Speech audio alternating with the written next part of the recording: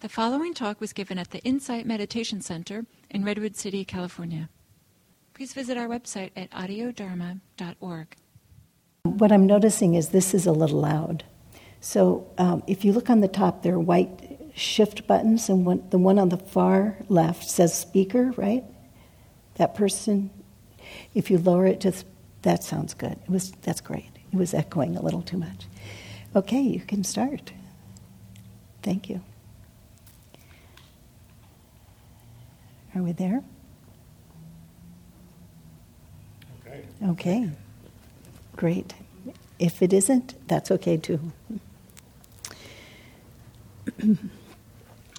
So, when I started preparing this talk, what went across the top of the page was being with the me I don't like. Now, as I worked on the talk, I decided that was inappropriate. But I've left it there. It's now being with the mind. But I left it there because that's where I'm working right now. So, do you sometimes wonder how you can tame the wandering mind? It's running all over the place. It's running away with us. And we seem to have no control over our minds. Now, if you happen to be somebody like me who tends to live in the mind, that can be a real problem. Life feels very out of control when my mind feels out of control. And so I find myself with the urge to make it stop or to change. Yes? I'm embarrassed to say this, but your earring is falling down to the tip of the microphone. And that's what's causing the problem? Oh, how awful. Okay, well, that earring is history. Yeah, it's like not telling someone to have food on their face. It's like having spinach between your teeth. Well, see, now that doesn't make me feel bad at all. I'm really happy that you told me I had spinach in my teeth. So one of the things I notice about my mind is it's a mind that makes judgments. It's very critical. The me I don't like part comes right out there when that critical part comes in.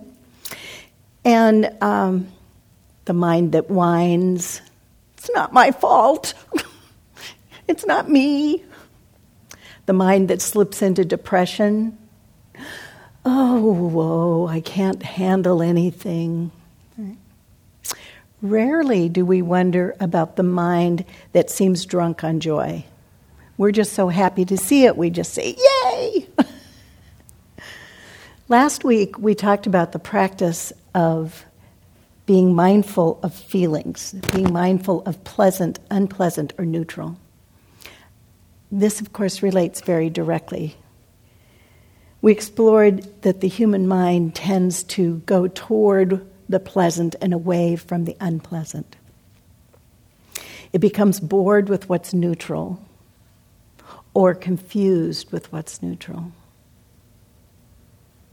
And sometimes the mind rests there. We talked about the practice being a way to notice patterns of behavior. Patterns of behavior. So, noticing the habits we typically engage in when we encounter pleasant, unpleasant, and neutral. What happens in the mind? The third foundation of mindfulness is, in fact, mindfulness of the mind.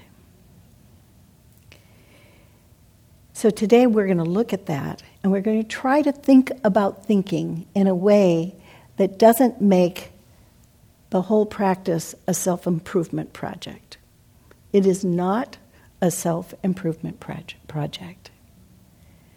Mindfulness of mind is about seeing, just seeing, noticing what's true about what the mind is doing, noticing what's true about our thoughts. It isn't about changing them. As soon as we start about changing them, we're back into pleasant, unpleasant, and neutral, and I like this, I don't like this, I want to change what I don't like and keep what I do like. All we're talking about is just what's happening. So one of the questions is, how do we become free of our thinking without making it a self-improvement project? right? Because hidden in that is a certain amount of self-judgment, wanting things to be different than they are, and there's a certain amount of skillful intention. I really want to be free of being ruled by things over which I'm not in control. I want to be free of the suffering inherent in watching my mind follow its usual patterns and being caught up in something that I had no intention of happening. So the instruction is really simple, as it turns out. Here's the entire instruction. Actually, not quite entire. I'm going to skip the part that have to do primarily with meditation. And how, monks, does he in regard to the mind abide contemplating the mind? Here he knows a lustful mind to be lustful, and a mind without lust to be without lust. He knows an angry mind to be angry, and a mind without anger to be without anger. He knows a deluded mind to be deluded, and a mind without delusion to be without delusion. In this way, in regard to the mind, he abides contemplating the mind internally and externally. He abides contemplating the nature of arising, of passing away, of both arising and passing away in regard to the mind. Mindfulness that there is a mind is established in him to the extent necessary for bare knowledge and continuous mindfulness, and he abides independent, not clinging to anything in the world. This is how, in regard to the mind, he abides contemplating the mind.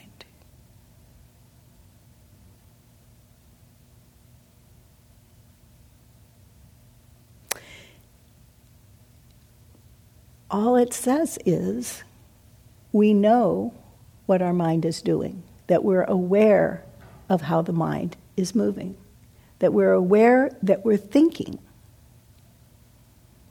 It's not about the content of those thoughts, only that we know something about the quality of the thinking. The quality of the thinking has to do with things like greed, hatred, and delusion. Lust, greed, anger, hatred, ill will, confusion, pretty much stands on its own. There is the fever of lust. There's an energy associated with wanting. There is a tension with anger, that the stretching, the tightness, when there's ill will in the mind. How does it feel to be thinking angry thoughts? Not what are you angry about, not what gave rise to it. What is the quality of your mind when you're thinking angry thoughts? In general, these are considered ethical qualities. Ethical qualities. So there's a distinction made between wholesome and unwholesome, skillful or unskillful. It isn't a matter of judgment about whether those thoughts are good or bad, but only what is the quality of those thoughts. It's like the colors red and blue, not whether you like red and blue or brown or any other color. Just what is it that is there? When we see ourselves in a place of irritation, what happens? So because this was on my mind, today I was driving, and it turns out I've sort of decided in my life that I'm going to do less driving, that I don't want the rest of my life to be about driving. And because I live up in the hinterlands, this can be a challenge. So it turns out that over the last week, I have driven between 3 and 6 hours every day for 10 days. This is the person who's decided her life is not going to be about driving. It's an accident of how things have occurred, but there it is. And so I noticed that my hip started aching, and I'm thinking, oh man, what's that about? I'm back to too much time in the car. Right? So this morning when I was driving and thinking about this, and I was driving 280 at 10 miles an hour, and we were stopping and going and stopping and going, and I noticed the tension in my mind, and it was tight and it was stretched, and it was not pleasant. And I thought, well, let me check in with my body, because I'm used to checking in with my body when I drive, because it's a source of great learning for me. And lo and behold, I discovered that I was pressing with the ball of my left foot against the back of the car and bracing against the car. And I could feel it from the ball of my foot up to my hip. And I said, oh, that's why my hip hurts. Because of the tension in my mind, I am doing this thing with my body to brace myself that's causing some pain that stays with me long after I'm no longer experiencing the tension of driving. And I said, well, that's really interesting. Now, had I discovered that before, I could have been more mindful of releasing the tension in my leg, which then, after I noticed that, it didn't mean that pushing against the car went away. It just meant that I caught it faster and I could stop pushing with my left foot, which had no function in driving at all. And I said, well, that's interesting. Now, is that a leftover from when I used to drive a stick shift and I was thinking of slamming on the gear? I don't know. All I know is that was happening as a process when my mind was tense. And I had been totally unaware of it. So one of the things that we do, one of the real tasks in mindfulness of mind is to look at the thoughts independent of us. So the tension in my mind was causing me to push with my leg, but didn't actually, I wasn't deciding to push my left foot into the car. It was happening. And it was a process of the mind reacting to the tension. The mind was experiencing tension, and then the body did something. But I was not conscious of any of that. And this is kind of a characteristic of mental objects, that they are in fact objects. They're not us. Thoughts come up. We watch them arise and pass away. And they just do that all the time. And they do that in such rapid succession that we don't even notice it. But we can notice the quality of those thoughts. We can notice whether the overwhelming quality of the mind is tense, anxious, open, spacious, contracted. We can notice this. We can notice whether it's pleasant, unpleasant, or neutral. And by noticing this, we notice what happens next.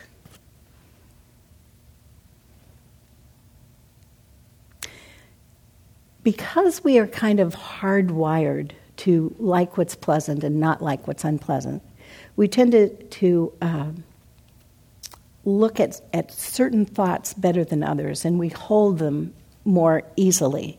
So if our thinking is open and spacious and joyous, we're quite willing to hang out there. That feels just fine, thank you. But when they're tight and contracted and snarly, we don't really want to hang out there. It's easier to judge that as undesirable and want to do something about that. We're not really hanging out with those thoughts. But what mindfulness of the mind instructs us to do is to know that that's where we are, without having to change it. Without saying, this has to be different than it is. So, Sayadaw U Tejaniya, which everybody who's been listening to Andrea has heard of, whom everyone has heard of, says you have to watch both pleasant and unpleasant experiences. You have to watch both pleasant and unpleasant experiences. Note the truth of how things are. These changes between happy and sad are the nature of being alive. Being alive, we have both happy and sad things happen.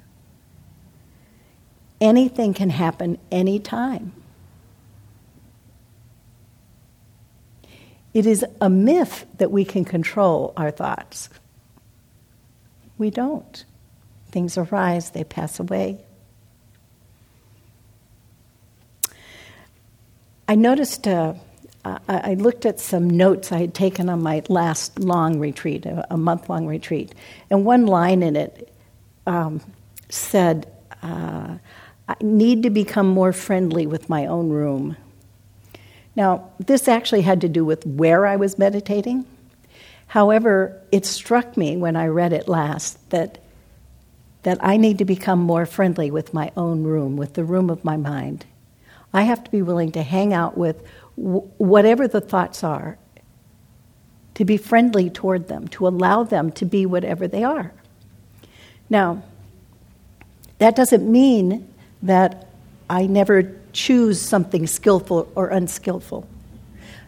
But it does mean that I don't reject myself. I don't reject how things are because I don't like what the thinking is.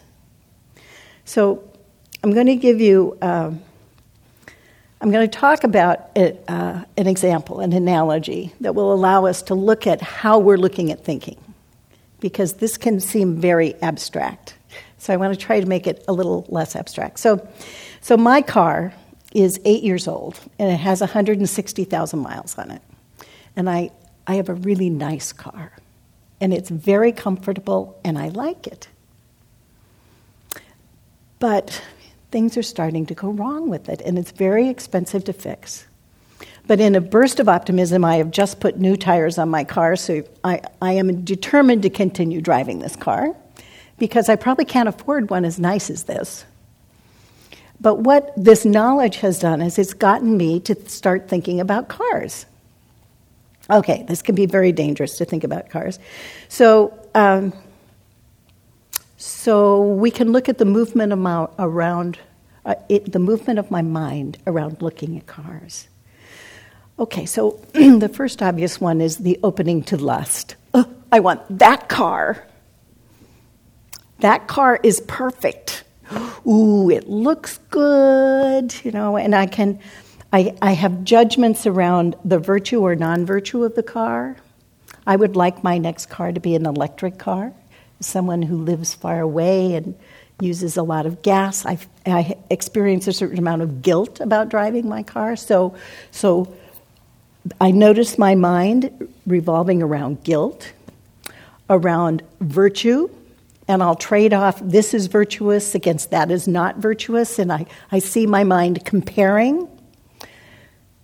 Now, this is comparing how I feel about my thoughts, right? There is a relationship to my thoughts. So when I notice, ooh, I want that car, then I'll say, oh, that's lust. And I'll say, no, that I'm uncomfortable with that. So I don't want to allow the fact in that I really am liking that car. Oh no, this is probably my Catholic upbringing, where I can jump into guilt for things like that really quickly, right? Doesn't matter where it comes from. To notice guilt, notice judgment around looks, driving pleasure, safety, all the commercial features that you hear about. Money. What does money do to you? As soon as you say the word money, what happens in your mind? Is there anxiety? Is there ease? Is there, I don't care? Is there fear? What does the word money conjure up? Is there guilt?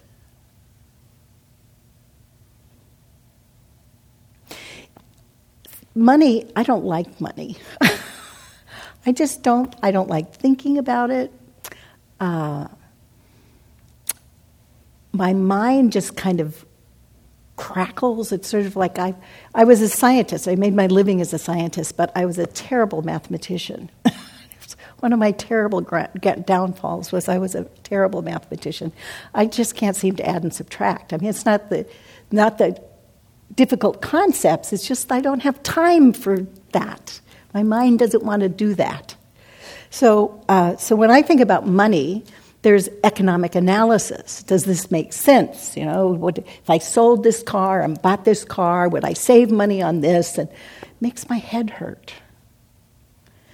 I don't want to think about it.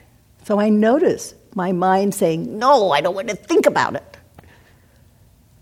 Pushing away, lots of aversion to the subject of money. Lots of aversion. I'm not asking myself, why am I having this aversion? Just looking at it, aversion to the subject. I'm not averse to money, you understand. I'm just averse to thinking about it. I would never drive a station wagon. I don't even know if they still make station wagons. But, I grew up in a family that always drove station wagons, and I have a real bias against station wagons. Now, fortunately, this is not of great social import, and I don't have to feel guilty about not wanting to drive a station wagon. But whatever it is, I would never drive one of those. That looks like, I would never drive that. Watching vanity arise. Ooh, I see that. How do I balance all these conflicting skillful and unskillful ideas? They're just thoughts. They come up, they go away. A better question is, why do I care if I'm not in the market for a car? I'm not going to buy a car now.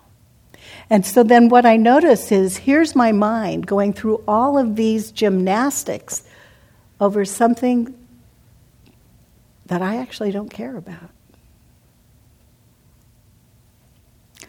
This is my mind being lost in fantasy, caught up in a fantasy.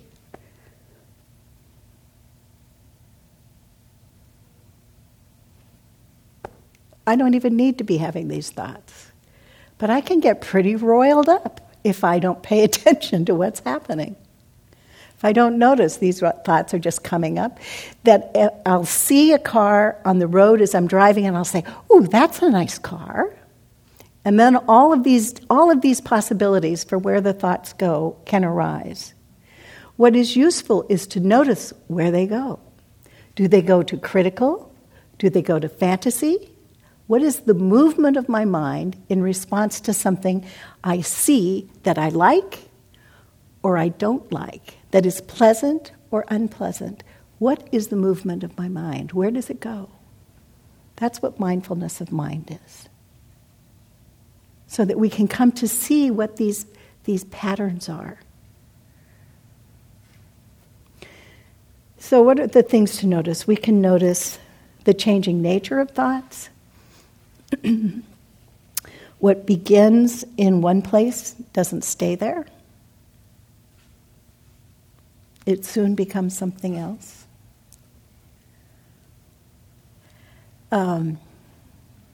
There is, in fact, a certain amount of stress in my life right now. And so I was having a conversation with my husband because he said, I want to talk about something with you. And I sat down, gave him my full attention. I'm listening, and pretty soon my mind was gone. And I realized I was not paying attention to the discussion, which, by the way, was about money, which I didn't want to think about, but okay. Fortunately, my husband does think about this, and, all he requires is that I hear him out and help him make decisions.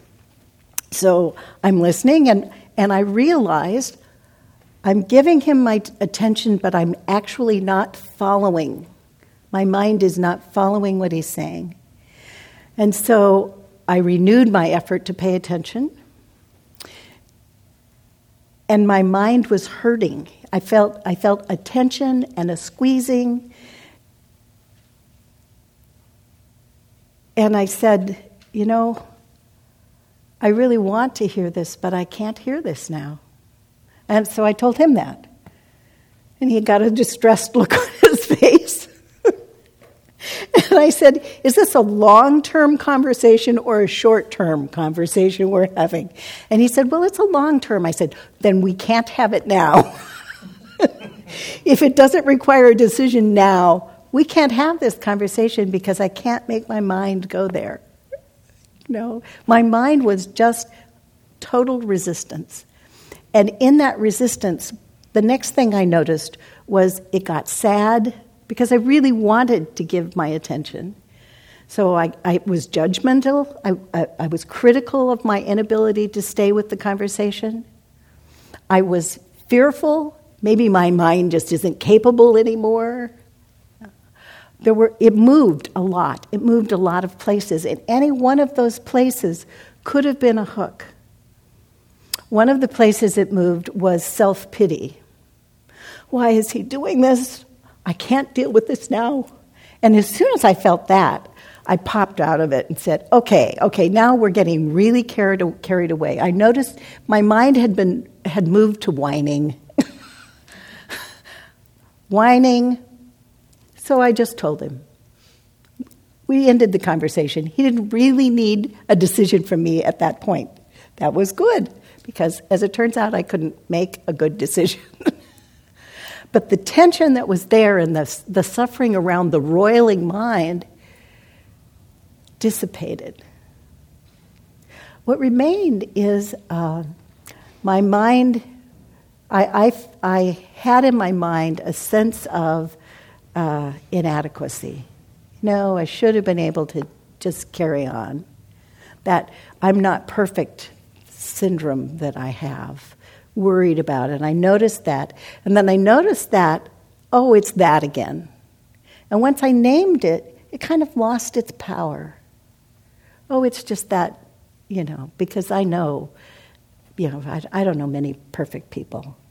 So I don't actually require myself to be perfect anymore. But my mind still goes there. My mind still goes there. So I can just see that.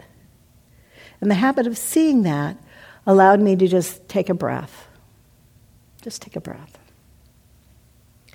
So we focus on how we're relating to what arises in the mind. How we're relating to it. I like it, I don't like it, I push it away, I welcome it in. And what we're trying to do with mindfulness of mind is welcome whatever is there. The tension and unhappiness around not wanting to talk about money allowed me to actually say something to my husband that kept it from becoming a fight. I can think of many ways it could have ended up in a very unpleasant conversation. I could have gone to that place of self-pity and say, how could you be doing this to me now? You know that I need to be doing this. And, would have been easy, actually. That movement of the mind can happen.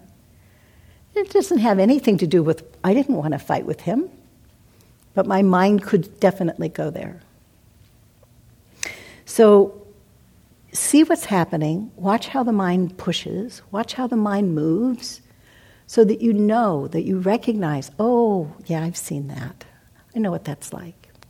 So one of the long-term mind habits that I have is that I react very poorly to criticism. So I tend to be a fairly critical person. I notice my mind go to critical. But my mind also goes to forgiveness and compassion pretty much equally. So in my mind, criticism and forgiveness or compassion, pretty much coexist. And so I expect you to be the same way. So if you're critical of me and you don't also offer the forgiveness and compassion, I get really confused and my mind gets twisted and sad. And so I have a habit around criticism because I've noticed that not everybody does this. Of cringing, waiting for them to come back with the next thing. This is a habit of my mind. It isn't because the person who has criticized me is going to do anything other than criticize me. But because in the past it's happened differently, my mind goes, ooh, and braces itself against what comes as a consequence of criticism. So I've watched my mind do that. So now I know that's the habit pattern. It doesn't mean it never happens anymore, but I see it, and I can stop cringing. I haven't stopped the criticism leads to, but I do stop the reaction to that, because I say, oh, it's just that again. Whatever I'm being criticized for is no worse than, it just was. So if somebody says something to me that is unjust, that I think is an unjust criticism, like, I don't know. I already heard you say that. I can become defensive, or I can just say, oh, well, they already heard me say that. I don't have to be defensive, but I can feel my mind move that way. I can feel the defensiveness arise. The thought arises of defense. It's just a thought. Okay. I actually don't have to defend myself against everything. I actually don't have to defend myself against most things, but the movement of my mind goes there. So one question to ask yourself when you notice something is, how am I with this? How am I with this? How do I feel about this? Just that, asking the question kind of breaks the movement, it sort of slows down the automatic response. But how am I with this? How do I feel about this? It's kind of a variation on that, is this pleasant, unpleasant, or neutral question. It says, how am I with this? And when whatever the thought is leaves, notice it's leaving. If I notice that I'm being critical, I can kind of get hung up on that critical thing, and I don't always notice that I'm no longer criticizing whatever it is. Notice when the thought leaves. Oh, well, that was quick. That automatic response can be very quick. You don't have to hold on to it. You can just see it.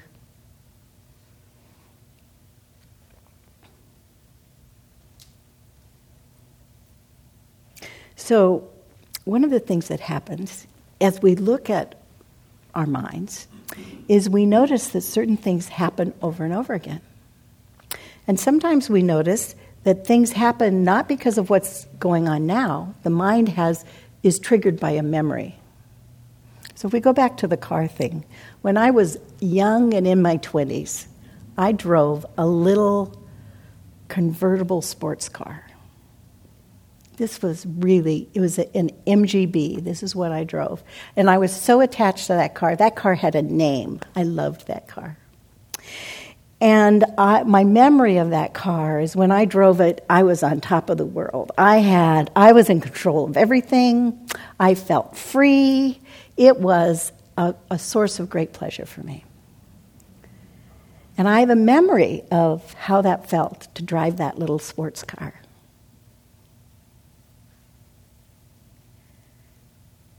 And what comes right after that memory is, well, I'm not that way anymore. There's a kind of a feeling of cynicism that arises. I noticed that. And there's a kind of, so the memory has suddenly become something that's a little more uncertain and a little fearful. I'm getting old. I think about old age. I could never drive that car now. Oh. And there's a feeling of unpleasant. And then I think, but actually I'm wiser now. One reason I wouldn't drive that car is that, it was actually pretty dangerous the way I drove that car. I would never drive a car that way now.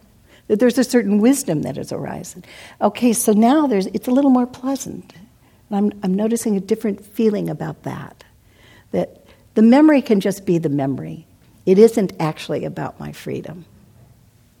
It's just a pleasant memory. And it doesn't have to lead to all this other stuff. It doesn't have to lead to confusion about how I'm feeling now. It can. But if I'm watching those thoughts popping up and down, then I can just see they're not me, they're just thoughts. They're just thoughts. Now, if I stayed with the pleasant thought of the convertible, I could go through all kinds of fantasies around when I was driving that car and what I was doing in that car and who else was in that car and where I went with that car. I could be lost for really a long time. And sometimes what we notice about our minds is that there's a well-worn track toward fantasy. Oh, that was a pleasant memory. I'm going to hold on to that pleasant memory and ride that car in that pleasant memory. There's nothing wrong with this. You just need to know it's happening. Just notice it's happening. I'm going to ride this car for a while. Oh, that was fun. I'm on a nostalgia trip now. Okay, that's what's happening. As long as I know what's happening, it's not a bad thing. Just is. But if I'm living there and everything else is unpleasant by comparison, then what I'm really doing is pushing everything else away. Okay, that's what's happening. I'm pushing away this unpleasant thing by thinking about how much fun it was to drive that car. And I'm forgetting about all the mechanical problems I had because that's not part of my fantasy. So we notice whether there's a mood associated with our thoughts. You know, what's the prevailing mood? How does it feel? I heard a talk by Heather Martin one time who was talking on this subject, and she said, one of the important things to remember about thoughts is that you can put a period at the end of them. You don't have to carry them around. You don't have to continue them on. You don't have to make them about anything. You don't have to ascribe meaning to your thoughts. Just put a period at the end. That was that thought.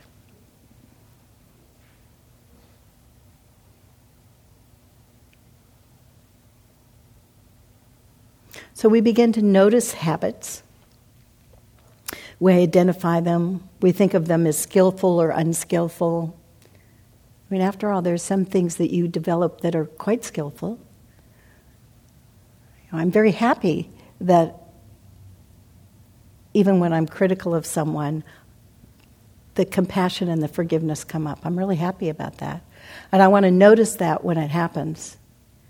Because every time I notice it, it's reinforced.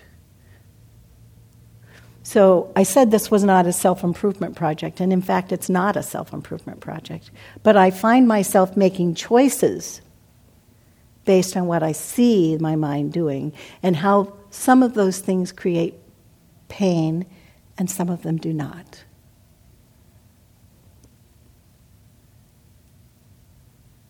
Okay, I can see that now. I can see how that habit of mine causes me suffering.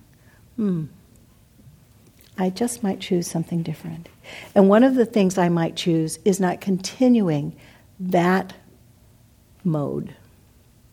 So if you have an agitated mind and you're angry, you can't just say, okay, I'm going to stop being angry. Usually doesn't work that way. But you can stop telling the story that feeds the anger. You can say, ooh, anger, this is a dangerous place. I recognize this. This is a dangerous place. I'm kind of afraid of this. And I feel a lot of judgment around that. So now what I'm doing is I'm asking what else is here besides the anger. And by looking at what else is here, the anger doesn't become the focus. It's there, but maybe why am I angry?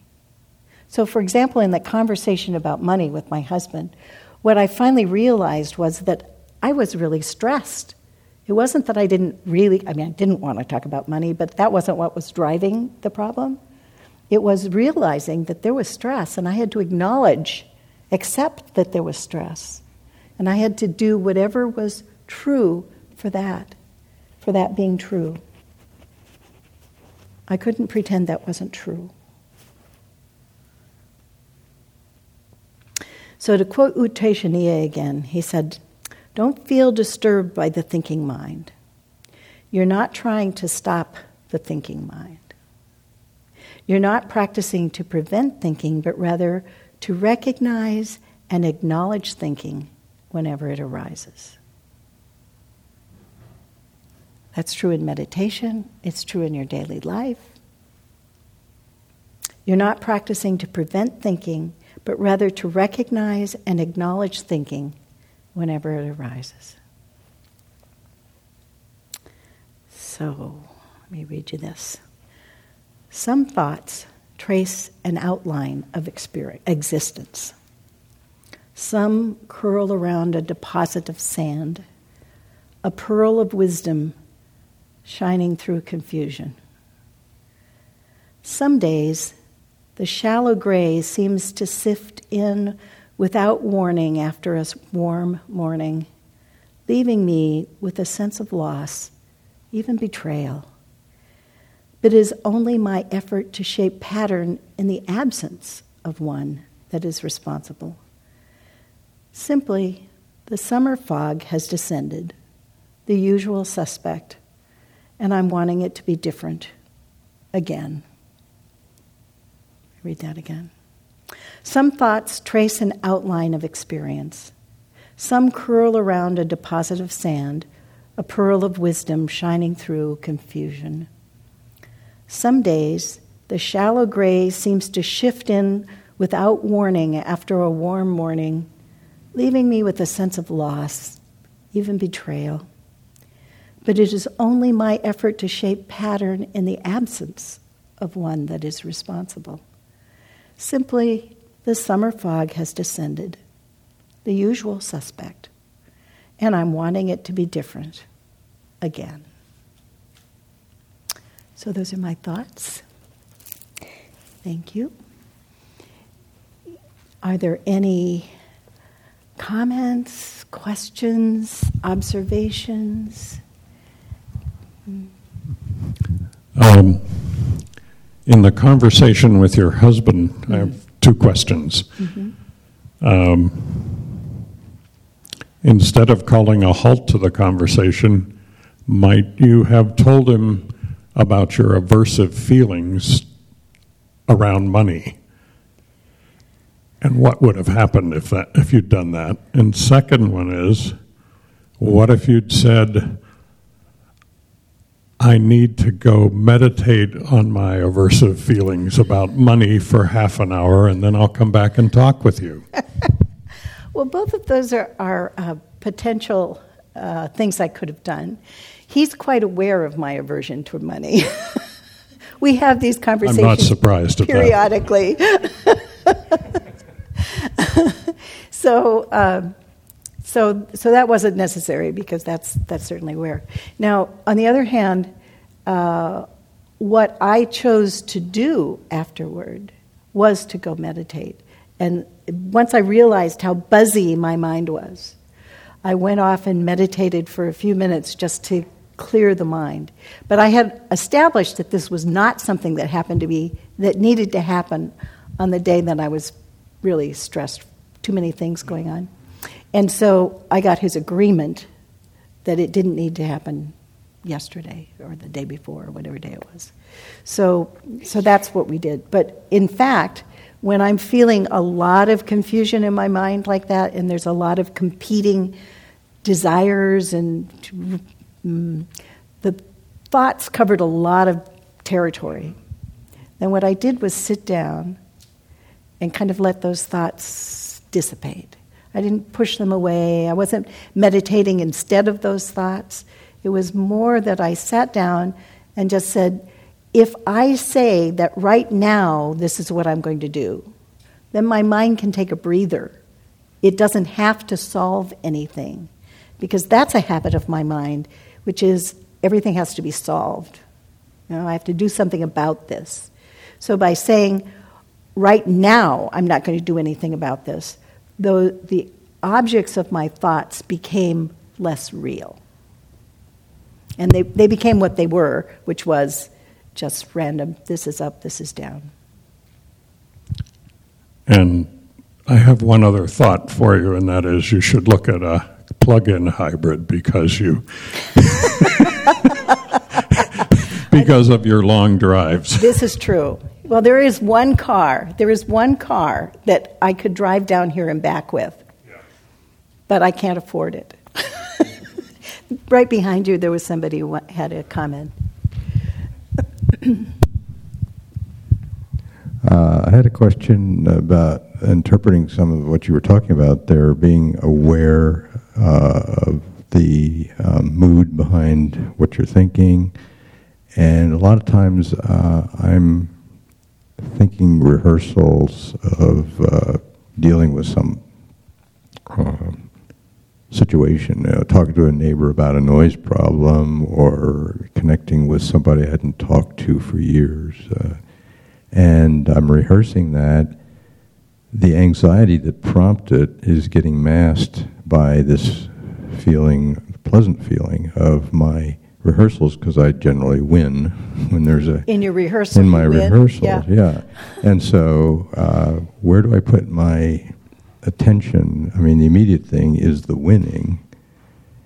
Do I try to get back? I mean, by the time I realize that I'm off in this fantasy, I'm winning, and that's pleasant, and that's the mood at the time. Do I try to go back and recover the anxiety that drove it, or is that actually counterproductive?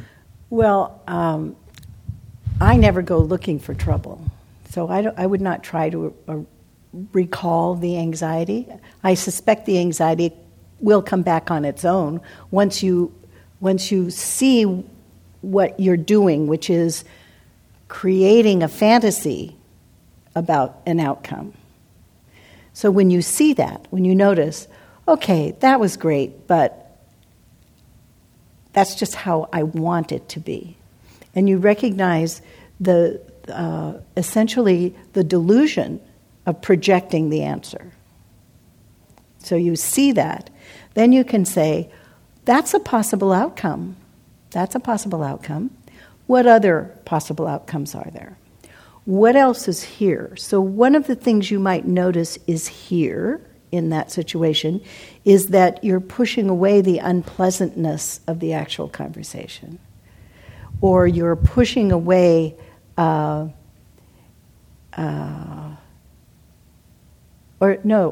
another possibility is that in your fantasy you are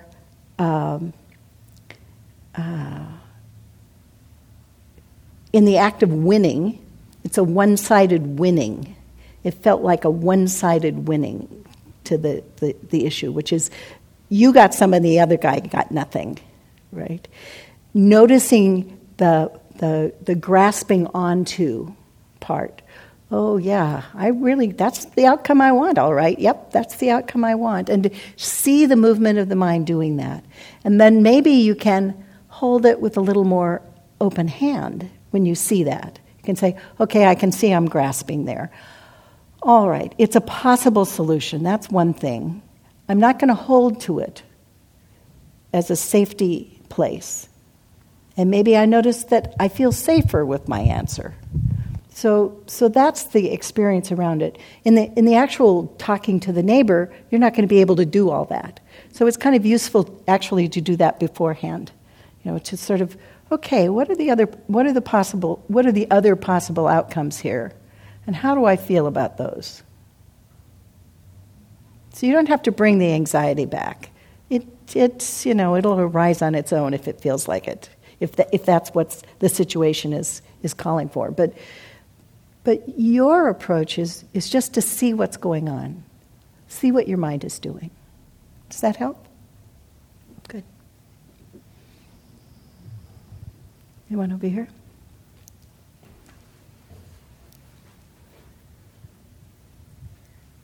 Got a couple of questions. Is it on? Yeah. Okay. Is it green? Is the light green? It's on. I can hear it. There we go. Okay. Yeah. That's good. I think a lot, of course, like everybody does. And yet, in meditating or when I'm noticing that I'm thinking, I'm one of those people where it all just disappears as soon as I start noticing it. Uh-huh. And so I notice that. And the question I've been having is whether to work more at trying to notice my thoughts while they're happening. I mean, work more. I don't want to work at anything. But to be more with that experience so I can be more aware of my unconscious thoughts that are there running me rather than just disappearing. So, I mean, I'm not disappearing, but... No, but so it's just a question about meditating and practice that I've had. I think it happened, when that happens with me, what I do is I ask myself, what's the residual feeling I have from the thoughts? So that I'm not, so it's kind of an indirect question. Am I feeling at ease? Am I feeling tight? Am I feeling open? So sometimes in meditation, what is happening, we're following our breath, and we recognize that we've gone off in thought, and then we say, okay, I'm going to look at my thoughts, but we've changed. Something else is happening now. We're actually here. We're not off in thought. Yeah. So, okay, I'm here. So then you notice, oh, I missed that. Notice your mind wanting to figure it out. Notice your mind wanting to watch the thoughts. Because that's what you're doing. You're mindfulness. You're mindful of those thoughts. That's what's happening now, not what used to be happening. So part of it is that when we first start trying to notice and be mindful of thoughts, is we end up chasing the thought. Well, that's what I don't want to do. I actually don't do that because that is silly. That is really silly. Then I'm just thinking about thinking. Yeah. No, so the question was just whether, what you're saying is really, it resonates. And it's just to be with what is and be with it. Yeah. We don't actually stop thinking. We don't stop thinking. Thinking is happening all the time. So we can notice that we're thinking. So when you're thinking about thinking, notice that you're thinking about thinking. And that's the other related piece, which is it's really easy in watching thoughts to get lost in the process of thinking about thinking. Yes. And I don't. Yeah. That's not. So then the only place that it ends up again really is back in emptiness for me, because if I'm not thinking about thinking and I'm not thinking. Well, there are thoughts there, but that's not where your attention is. Right, okay? Exactly. So for some people, paying a lot of attention to their thoughts, being aware of their thoughts, is very important. For other people, it's not it's not skillful in what is necessary for your own awareness. Okay? So what we've been talking about are the 4 foundations of mindfulness. The first one is mindfulness of body. The second one is mindfulness of Vedana, feelings, pleasant, unpleasant, or neutral. The third is mindfulness of mind. The fourth is mindfulness of dhammas, so that's all the hindrances and the factors of awakening and so on. So all of those are useful foundations of mindfulness. And they reinforce one another.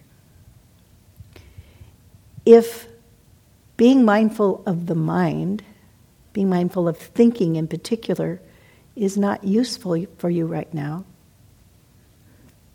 don't fight it. It's not useful for you now. If it's not what's happening, in a sense, that's pulling the attention, just be with where the attention's getting pulled. Yes, be with where the attention is being pulled. You might also ask yourself occasionally when you're not sitting, what's happening? That's when a lot of the thinking's happening, obviously. So what's happening? What's happening? If I notice strong feeling, then what's the thought behind that? Just what's happening. So it doesn't even have to have an answer. This is really important. It doesn't have to have an answer, just what's happening. Because it pulls your awareness into it. And eventually, I suspect, something's going to really grab your attention and you're going to go, oh, I see that. Mm-hmm. But there is no virtue in trying to see it. There is only grace in seeing. Totally different. Okay? Thank you. You're welcome. So, thank you all very much.